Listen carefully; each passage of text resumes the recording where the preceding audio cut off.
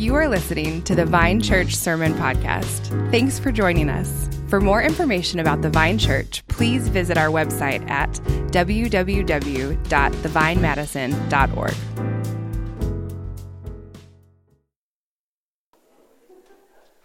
Well, good morning. It's good to be with you this morning.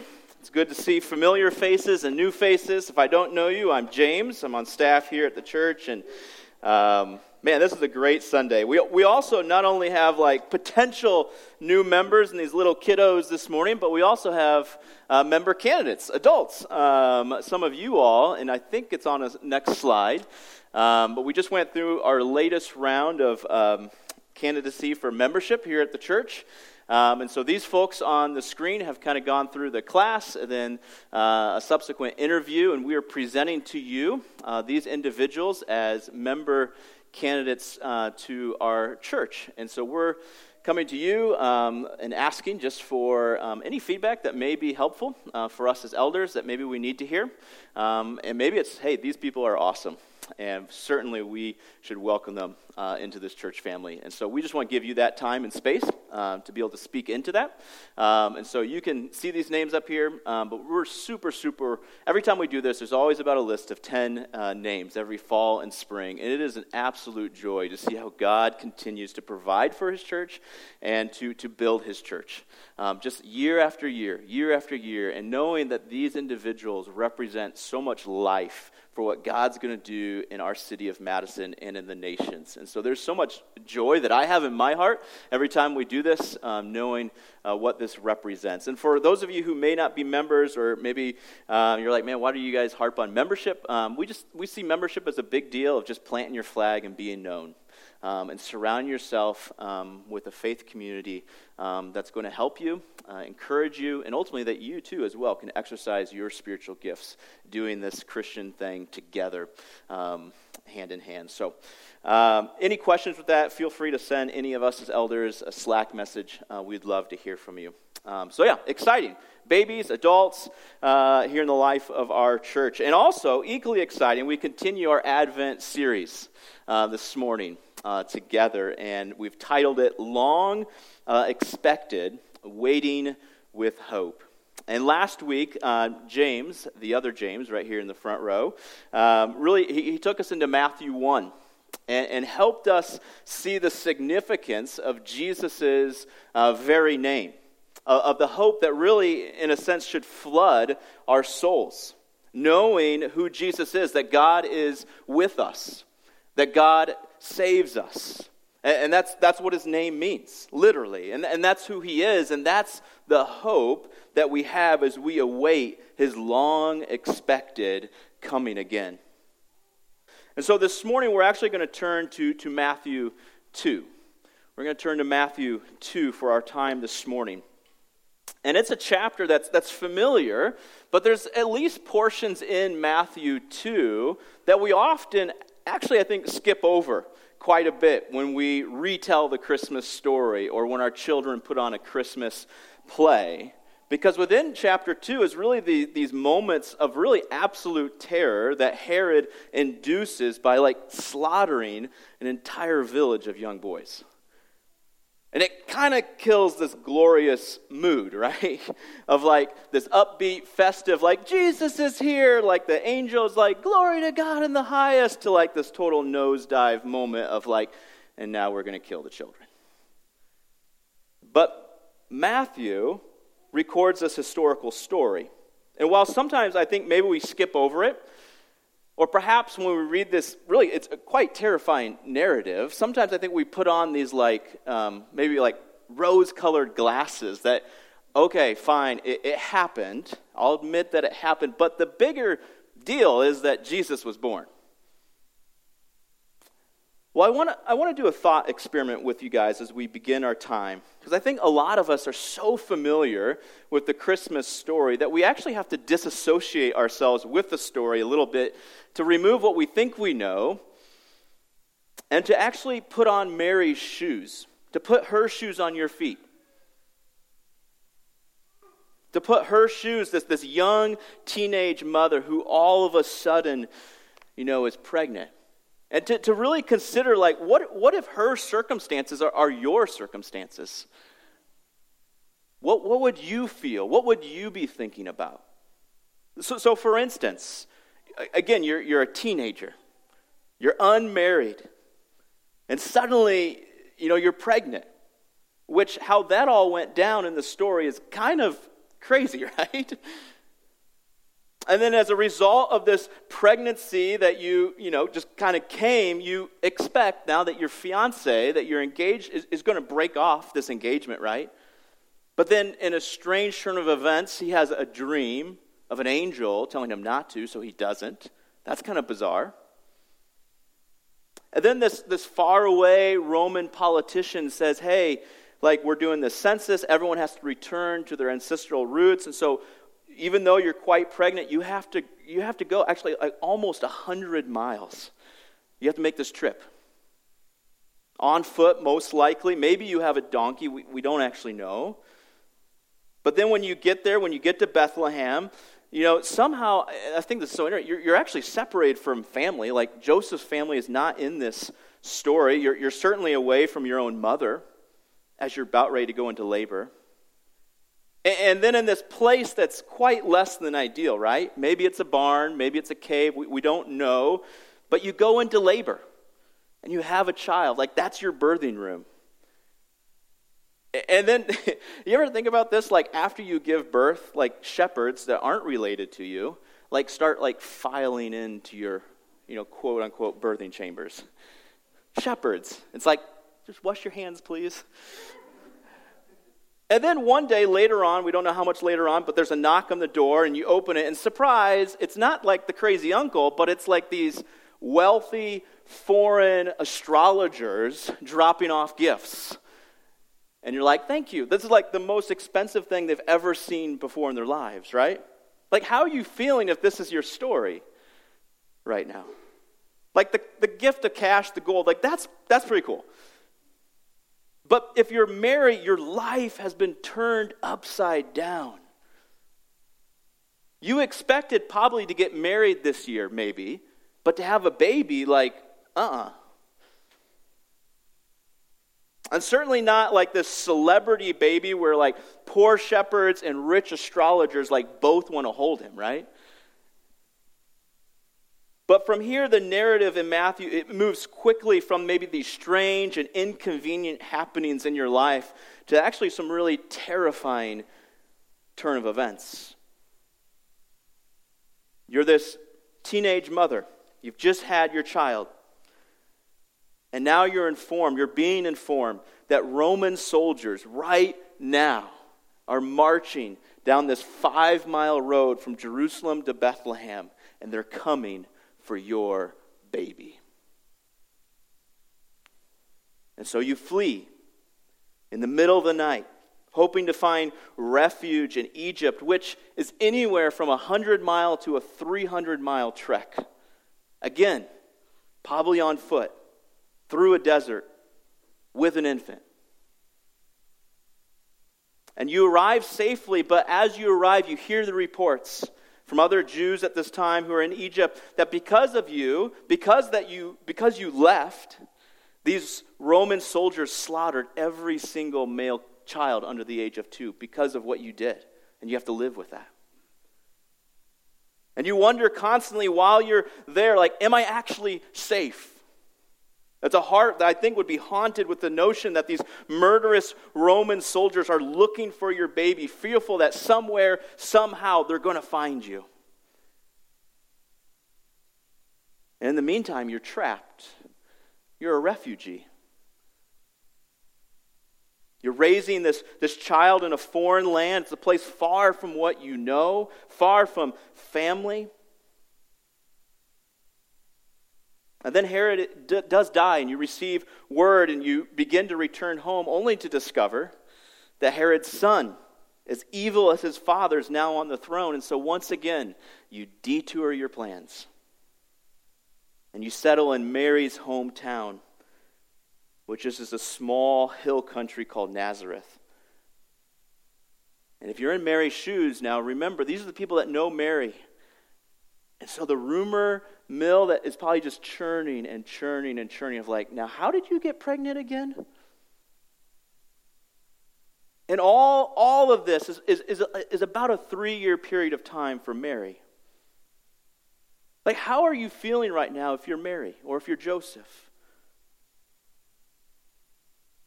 What would you be thinking? What would you be feeling? And as I look around the room, I know there are incredibly difficult stories that some of you are living through. But I dare say that this 3 years of Mary's life would be one of the most traumatic stories anyone would tell one of us, right? Like, then what happened? And then what? And then? Like, it's a bizarre, crazy, traumatic story that they lived. And it really happened to Mary as this young mother. I mean, mothers in the room, like, can you imagine the middle of the night fleeing, holding your newborn infant, knowing that Roman soldiers maybe at any time are going to barge into your home to get your child?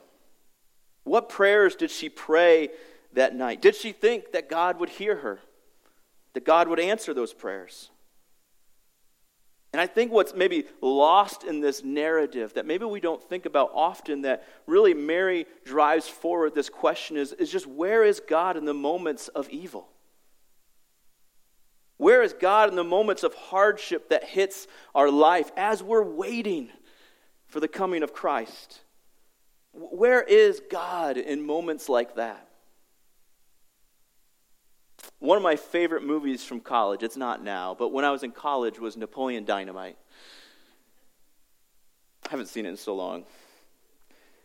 But in that movie, there's these two high school misfits, if you haven't seen it, Napoleon and Pedro, and part of the movie is they attempt to become class president, or Pedro does. And there's this classic scene where Pedro, in a kind of a setting like this, he gets up and he makes his pitch to his classmates of why they should vote for him. He says, if you vote for me, all of your wildest dreams will come true. If you vote for me, all of your wildest dreams will come true. That's their pitch of why he should be president. And as I think about that, I wonder, I think and maybe it's unconsciously, but is that not sometimes how we think of our own faith in Jesus?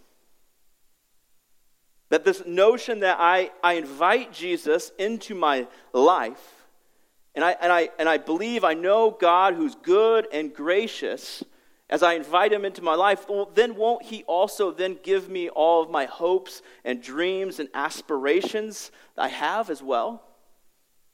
And we think, well, of course he will. Surely he will. And maybe it's subconsciously, but I know pastors write about this idea, right? The book, Your Best Life Now. But what about those moments in your life where it's not your best life now? Where neither hope nor dream nor aspiration comes true? In fact, what happens in the moment when the opposite happens? Where it's not your dreams, but it's your nightmares, like that of Mary, which comes true in your life. Where is God when terror or tragedy strikes your life, when evil seems to be winning? Where is God when it looks like the train has gone off the tracks? Is Jesus, even in those moments, really worthy of my trust? I think we have thought these questions before, right? Should I really hold on to the hope of God's promises this Christmas? Well, as I've studied Matthew 2, and specifically the prophecy here in 2:15, I find Matthew invites us to understand God and suffering in a way in which we can respond with trust. To trust him even when it seems everything is perhaps falling apart around us. That our hope, which James articulated, last week, that Jesus saves, that hope is secure as we await his coming again. And that's really the big idea I want to drive at today, that our hope is secure as we await his coming again. Let's again pray for the Lord to make this clear for us this morning. Lord, we do come to you, knowing we need you to open our eyes and our hearts to your word, and your word to our hearts. Lord, we pray for more of your Spirit, to know you more. Lord, that we can be, and even in a fuller sense, more assured of the hope of who you are, Jesus, and what you have done for us. In your name we pray. Amen. Well, if you have your Bible, or turn your Bible on, as James would say, go ahead and look at verse 13. We're going to be in verses 13, 14, and 15. But starting there in verse 13, we see Matthew write, "Now when they had departed," and who's they? Who's Matthew talking about? Well, if we look back, we see that Matthew is talking about the wise men, or these astrologers, who are from the far ancient east, who in some way are working their star charts and have discerned that this king is going to be born thousands of miles away. And so in verse 1, they embark on this journey to Jerusalem, and they ask the question there in verse 2, which is entirely an inappropriate question of, hey, where's the new king? It's just not something you do, right? If you meet the president, you don't say, hey, where's the real or new president, right? You just don't do that. It's disrespectful. It's a bad idea. And especially when you have a king like Herod, who's a little insensitive and known to be violent. But unfortunately, it's this question of the wise men, which really sets off the entire chain of events here in chapter 2. But they do ask this question, and they do find Mary and Joseph. They do drop off their gifts, and then we're told here that they exit the story. So in verse 13, when they had departed, behold, an angel of the Lord appeared to Joseph in a dream and said, "Rise, take the child and his mother, and flee to Egypt, and remain there until I tell you, for Herod is about to search for the child to destroy him." In other words, Joseph, you're not safe. Your child has a price on his head. Get out now. And so in verse 14, we see Joseph gets out. They flee to Egypt. But again, it's not an easy trip, right? It's this, at least 100 miles to the border of Egypt, probably having to go further than that. Again, you're on foot. You're with this newborn. Maybe they have a horse. Maybe they have a donkey. We don't know. But here, I don't think I'm alone in like a 2-hour car trip with my 3 kiddos. Like, I'm going to be full of complaint because it's awful, right? But here they are. This family is on this road trip, so to speak, for like days, if not probably weeks. And it's a trip, right, where they're constantly looking over their shoulders. Like, did the Roman guard figure out what we're up to? Are they going to find us? Did somebody talk? I mean, it's just like a terrifying moments, I think, as they're fleeing to Egypt. On the run from this murderous militia coming for you. Like, how terrifying is that? And I'm sure Mary and Joseph are asking, like, God, where are you? Where are you, God? Why does this keep happening to us? Like, it's one thing after another. And for us reading this story, if we're honest, right? Like, hey, glory to God. Like, we're so great, God, that, Jesus was born. It's amazing. But, as we read now, like, it does seem like things have gone off the tracks here, right? Like, God, I don't know if your plan's actually going to work out now. But in verse 15, as we come to it, Matthew's telling his reader, no, the train has not come off the tracks.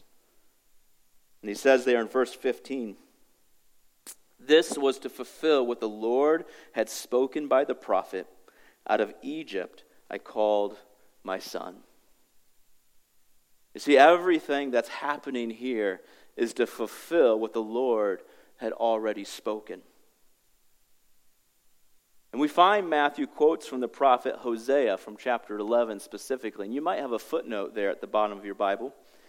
And we know Hosea lived hundreds of years prior to Jesus. And so for most of us, myself included, when I hear Matthew say, and this was to fulfill what the Lord had spoken, like, I immediately think, like, that's remarkable that Hosea, hundreds of years before Jesus, is like somehow sees like Mary and Joseph and Jesus going down to Egypt and then like coming back up out of Egypt again. Like, wow, that's awesome. That's wild that Hosea sees this. That's how, at least when I first read it, how I took what Matthew's doing here. But if we actually go back to Hosea chapter 11, we see something actually kind of entirely different. It's on the screen here. This is actually what Hosea says. When Israel was a child, I loved him. And that's a reference to God or Yahweh. So when Israel was a child, I loved him. And out of Egypt I called my son.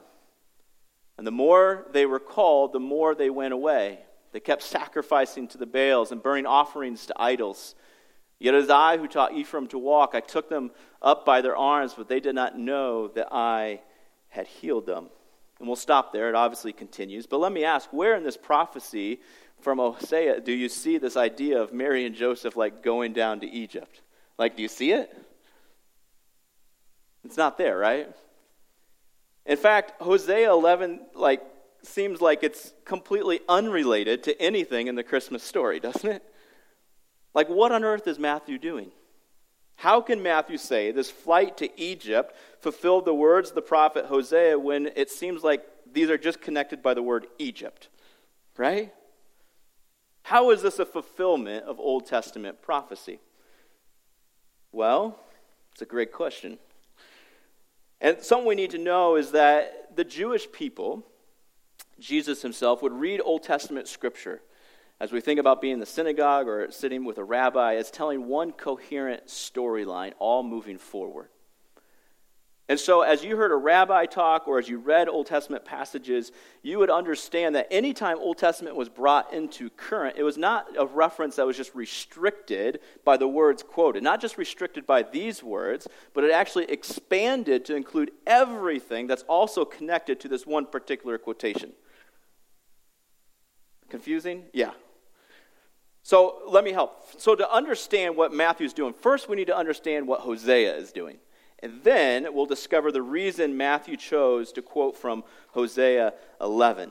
And Hosea 11, as we reflect on it, he's actually referencing or reflecting on a past event. He's reflecting on a past event of the story of Israel. When Israel was a child, out of Egypt I called my son. What is he reflecting upon? The Exodus, right? He's reflecting on the Exodus. And in the 4th chapter where this story takes place, God actually calls Israel my firstborn son. And we see in that story that God then says to Pharaoh, let my son go. Or he'll say, let my people go. It's interchanged. Let my people go, let my son go. Okay, well thanks James, but why is that in Matthew's story? Well, I think what's happening here, if we consider what right now, what is happening in the narrative of Jesus and Mary and Joseph, right now in Matthew, what's happening? Have you ever heard of a story where God raised up perhaps a deliverer, but then some insecure, power-hungry king uses oppression and violence to thwart God's purposes? Well, of course, it's a story of Pharaoh and Moses in the Exodus, right? And that's super similar to what's happening right now in our narrative in the life of Jesus, where God raises up a new deliverer, Jesus. But then there's this king, Herod, who's looking to stop God's purposes. And so Matthew, by digging up this parallel connection, brings the story of Jesus with the story of Israel and reminds us that this is not the first time that evil had tried to triumph over God's purposes to save and redeem his people. And this is you might think I'm kind of going crazy here, but this is really, really awesome. Because as we study Matthew, we actually find that Matthew's retelling Israel's story, and as he retells their story, he places Jesus in the middle as the main character. Check this out. This is super fascinating. Beginning in chapter 1, if we were to look back in chapter 1, the very first words of Matthew 1, it says, the book of the genealogy of Jesus Christ, the son of David, the son of Abraham. Genealogy is the same word for Genesis. It's the first book of our Bible, right? The beginning story for the people of Israel. So Matthew, by opening his words with the book of the genealogy of Jesus, he's saying, hey, this is the story of Jesus. This is the Genesis, the beginning, the new beginning for the people of Israel, or the people of God, I should say. In a sense, the story is starting over. And Matthew is pretty clever. Check this out on the next screen. We see as Israel's story continues, right? There's this journey to Egypt. We see that with Joseph. And we obviously see that in the life of Jesus as well. And then, secondly, you see there's this oppressive king that's killing children, which is exactly how the Exodus narrative begins back in Exodus chapter 1, that Pharaoh orders every male child be thrown into the Nile River. So Herod in our story becomes the new Pharaoh. And then we have this scene where God calls, his son out of Egypt. And then, this is so clever of Matthew. After being called out of Egypt, the Israelites, they pass through the waters. Paul says they're baptized in the sea. They pass through these waters. And then for 40 years, they're wandering in the wilderness, right? And the way Matthew tells the story, that Jesus comes out of Egypt, and then the next story, if we were to look into chapter 3, what is it? It's his baptism. He passes through the waters, followed by 40 days in the wilderness. I think this is fascinating. Because I think what Matthew is doing here is he's showing that the nation of Israel, which is God's son, who was brought out of Egypt, is indicted by Hosea, as we read Hosea, as being the faithless son. You catch that?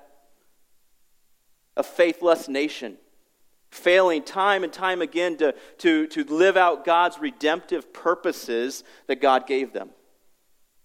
The faithless son.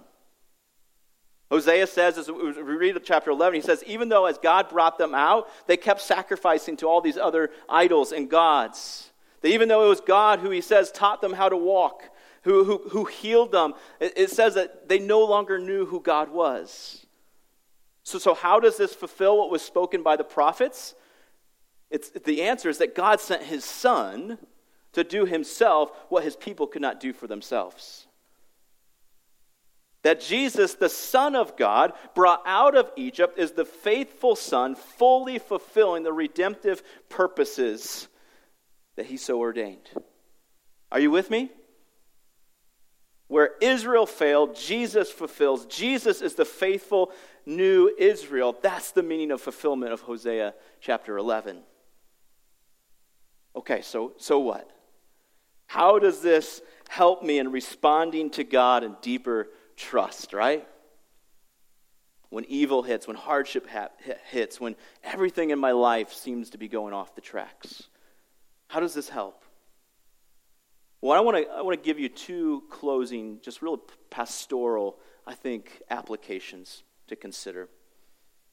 One, God's plan is never thwarted by evil. God's plan is never thwarted by evil. And secondly, God's plan is rooted in love. God's plan is rooted in love. And I just real briefly look at these two things. First, God's plan is never thwarted by evil. And if we reread chapter 2, as you examine every traumatic turn and twist of this story, from fleeing in the middle of the night to hearing this report of young children, being slaughtered, to once again rerouting your life to the small town of Nazareth to avoid this evil king, Matthew tells us in every movement of the passage, in verse 15, 17, and 23, he says this, that this was to fulfill what was spoken by the prophets. Every movement of chapter 2 is connected to this was to fulfill what was spoken by the prophets.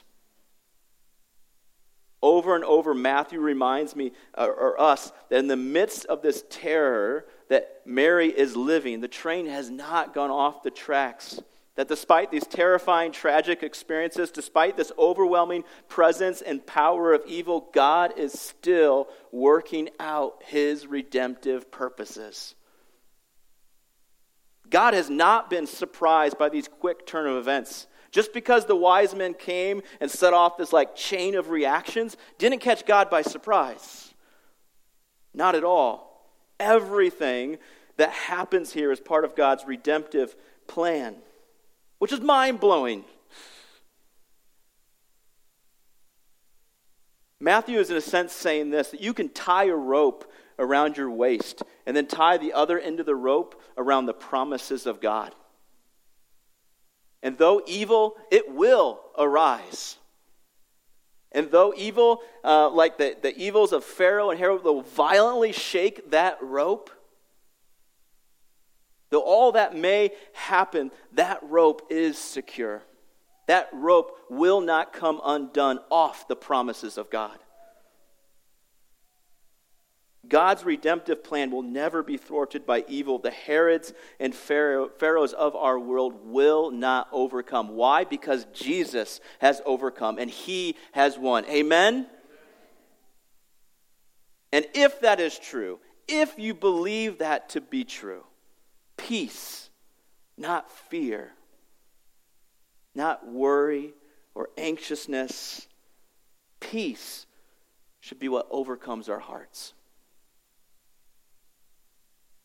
This is not to say that bad things won't happen to you. It actually means bad things probably will happen to you. But it means we cling to God and his promises in any and every circumstance. For no matter the height of a crushing wave upon us or the depth of a valley that we have to traverse, peace is ours in Jesus.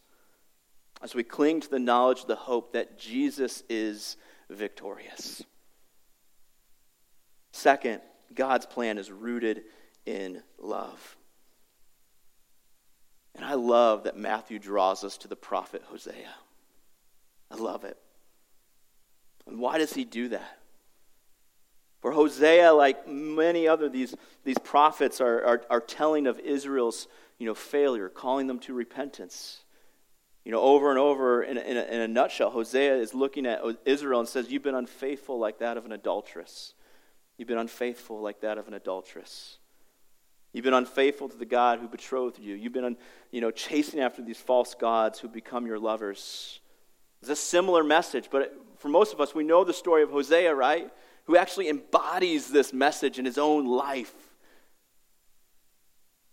Hosea marries a prostitute, a woman named Gomer, a woman running after every lover she wanted, even having children by these lovers, and enslaved in this bondage of these sins of sex. Hosea deeply loves her. And instead of rejecting her, instead of walking away, Hosea seeks her out. He pays the price tag. He redeems her. He restores her to a place of honor. He gives back to her all the love that she has spurned. Just as Hosea marries Gomer, God became Israel's husband. Just as Hosea loved her, God loves Israel. And yet, just as Gomer was unfaithful to Israel, Israel was unfaithful to God. And as Gomer was enslaved by her lovers, Israel was enslaved by her idols. And yet, in the same way, it was Hosea's tender love reaching out that brought Gomer back. In the same way, it's God in his love reaching out to bring back his people.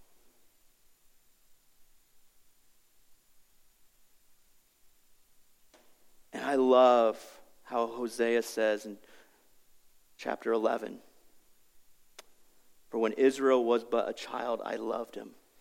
Because it lets me know that God has always loved his people. It's a love that's always been there. By bringing Hosea into this narrative, Matthew reminds us of this incredible love of God our Father, who's always had this for his people. And even when it appears our life is going off the tracks, God's love is sure and constant and always there. And I know some of you are living a nightmare. I know that life for some of you is really hard and challenging and difficult. And some of you need to hear this morning, that God's love has not changed, but it's sure and constant. And some of you, I know in the other spectrum, maybe you're given over to sin, unrepentant, enslaved to the bondage of some power of sin. And you need to hear this morning that God's love is still available as you come to him in repentance and faith. God's love is still there. Whether you're living a nightmare or whether you're enslaved in sin, God's love has not changed. Nothing will overcome the eternal love of God. God's redemptive plan of salvation is rooted in love, and God's plan is never thwarted by evil. Let me close with this encouragement. Matthew reveals in this narrative really the heart of God, doesn't he? Of his great love for his people. But think about it. God willingly entered into our human experiences, into our human tragedies and disappointments and hardships. And he even subjects himself to these very evils. He lives them. And church, when Jesus knelt in the garden before his death, weeping over everything that was about to happen, knowing he was about ready to die and to be separated from his Father, Jesus' wildest dreams were not being met. This was not a Napoleon Dynamite moment, right? But it was precisely that road through suffering that paved the road for our eternal and glorious hope. See, friends, the roads of our lives will probably get even more bumpier than they are right now. I can probably guarantee you that. Our lives will be filled with hardship. And at times, it'll seem like we're just completely off the tracks, away from God's love. But church, the same baby born in our story in Matthew 2 is the same Messiah that's crucified by the Romans, is the same God who was raised from the dead, is the same God who is our only hope in our lives and our world. That's what we see in Matthew. Our hope is secure as we await his coming again. May that deepen, and may we rejoice in deeper, more profound ways this Advent season as we celebrate his birth. Jesus, we love you. And I pray that you would help us crown you as King in our lives. Lord, I just want to take a moment and recognize that there are painful realities in some of our lives this morning. There's much brokenness, I know. And Lord, I pray that you would be the encourager through your Spirit and by the power of your word. Would you minister to our souls? Lord, would you remind us of your great redemptive love that you have for your people? And Lord, create in us a courage to come to you in repentance and faith and honesty, to know you and to find more of you in our lives, whatever we're going through. Lord, I pray for anyone here who does not know you, Jesus, that they would hear this good news that Jesus came and suffered our own human evils for our sake, that we may be set free and live with him forever. Lord, I pray that you'd open the ears of any who need to hear that this morning. Lord, we love you and are so thankful for this good news of salvation we have in you, Jesus. Again, Lord, we pray that you'd help us by your Spirit to crown you as our King. Amen.